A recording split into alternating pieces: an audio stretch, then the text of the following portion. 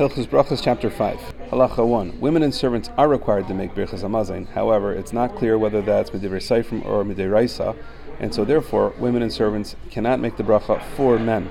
Children are required to make Brachos Hamazain by rabbinic decree in order to teach them to perform the mitzvahs. Halacha 2. If 3 people ate bread together, they are required to make a zimun. And here it would be useful to consult a siddur to see the text of a zimun that we use. But it is a call and response, and so when there are 3 to 10 people together, the call is Nevarach Shechalnu Mishleit. Everyone responds Baruch Shechalnu Mishleit V'Chayinu, and then the leader once again says Baruch Shechalnu Mishleit U'V'Chayinu. Halacha 3. After the zimun, the leader continues to make Brachos Hamazain, and everyone answers Amen at the end of his brachos. Halacha 4. If there are more than 10 people eating together, the text of the zimun is a little different. The person leading says Nevarach Elokeinu Shechalnu Mishloi. Everyone responds Baruch Elokeinu Shechalnu Mishloi V'Chayinu, and he responds Baruch Elokeinu Shechalnu Mishloi V'Chayinu. And then he begins to say Brachos Hamazain just like before. Halacha 5. One eating in the house of a groom within 30 days of the wedding has a slightly different nusach for the zimun, and that is Nevarach She'asimcha b'm'oinoi Shechalnu Mishloi, and the response is Baruch She'asimcha b'm'oinoi Shechalnu Mishloi, etc. And just like before, if there's more than 10 people, it's Nevarach Elokeinu She'asimcha b'm'oinoi, and so on. If there is a festive meal because of a wedding that happens within 12 months of the wedding, this is also the nusach. Halacha 6. Everyone that eats together is required to participate in the zimun, and this includes even Kehanim and Yisraelim. If the Kehanim are eating Truma, then the Yisraelim are not, and so on. Halacha 7. Women and servants and young children are not included within the zimun. Women do make a zimun amongst themselves. So if 3 women are eating together, they make a zimun amongst themselves. An androgynous does not participate in other people's zimun, but if 3 people who are androgynous are eating by themselves, they can make a zimun.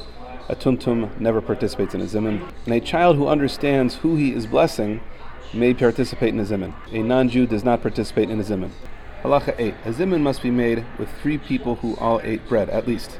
If 10 people ate together, but only 7 of them ate bread, they may say Elokeinu, but one of the people that ate bread must lead the zimun. This is not the case if 6 people ate bread and 4 ate vegetables. Halacha 9. 2 people are eating together, and a third comes and joins them. As long as the 2 can eat with them, they can make a zimun. Whenever a great sage is among the people eating, he should be the one that makes the zimun, even if he came last. Halacha 10. If 3 people are eating together, they must make a zimun. They're not allowed to split off in a 2 and 1.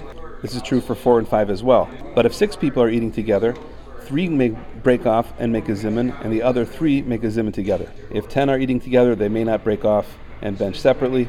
But if 20 are eating together, there can be 2 minyanim of 10 that each make a zimun together. Halacha 11. If 3 different people came together and each came from a different group of 3, in other words, they were all chayav to make a zimun, they may not separate unless they make a zimun together. If, however, they've already made a zimun, they're not required to sit around and make another zimun. Halacha 12. If there were 2 groups of people that were eating in the same house, if they can see one another, they can mix together and make a zimun. Even if they can't see one another, if there's a single person who's serving both groups, then they can mix together and make a zimun as long as they can hear one another. Otherwise, each group makes a zimun amongst themselves. The 13th halacha. If 3 people are eating together and one of them gets up and leaves, he should be called back to listen to the zimun, even if he's not going to bench until he gets back from his trip. However, if 10 people eat together and one of them goes to leave, they may not make a zimun until he comes back. Halacha 14. If 3 people eat together and one of them benches on his own, the other 2 can include him in a zimun, but he has not done the mitzvah of zimun because the zimun cannot be done after the fact.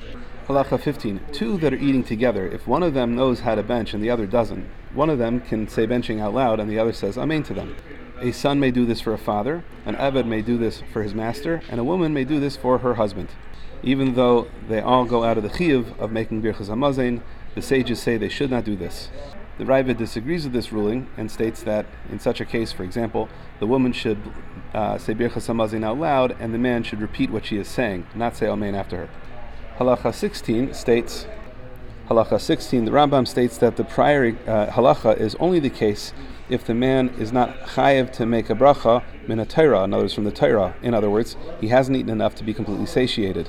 In that case, he and the wife have the same chiyuv to make Brachos Hamazain, which is midrabanan, from the rabbis. However, if he is completely satiated, he has a chiyuv that comes from the Torah, she has a chiyuv that comes from the rabbis potentially, and so therefore she cannot be meitzi him.